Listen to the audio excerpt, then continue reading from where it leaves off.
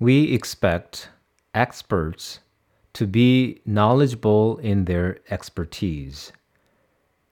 But it does not happen that all experts utilize their knowledge. For example, not all computer science geniuses become Bill Gates.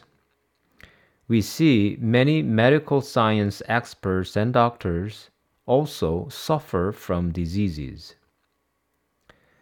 Biographers of successful business people know many details of their subjects, but I have never heard a biographer of a business guru also made much money with a knowledge of his subject.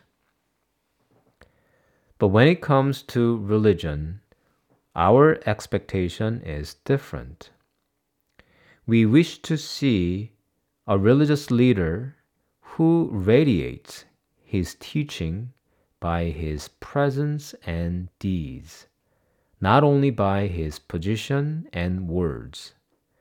We expect more than knowledge from religious experts and teachers. In the future, artificial intelligence will replace experts for teaching and training, but I doubt we are willing to accept artificial intelligence as our religious teachers and leaders.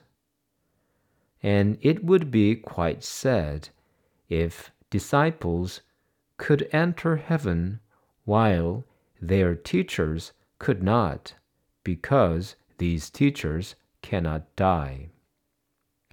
We wish to see our Christian leaders reflect Christ's presence.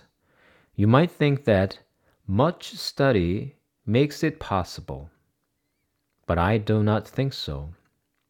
I believe rather humble obedience makes it possible. Study and obedience have different objects. Study searches for objective facts, while obedience asks for the will of a Lord. The doctors of the church do not receive a degree or a certificate. We have doctors of the church who never had higher education, such as Saint Therese of Lisieux. These doctors of the church revealed the truth of faith by completely submitting themselves to the will of Christ. These saints teach us not only who Christ Jesus is, but also what the heart of Christ Jesus desires.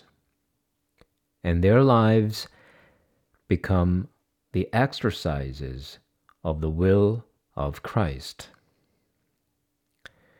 A person can say he knows Christ as much as he obeys his will.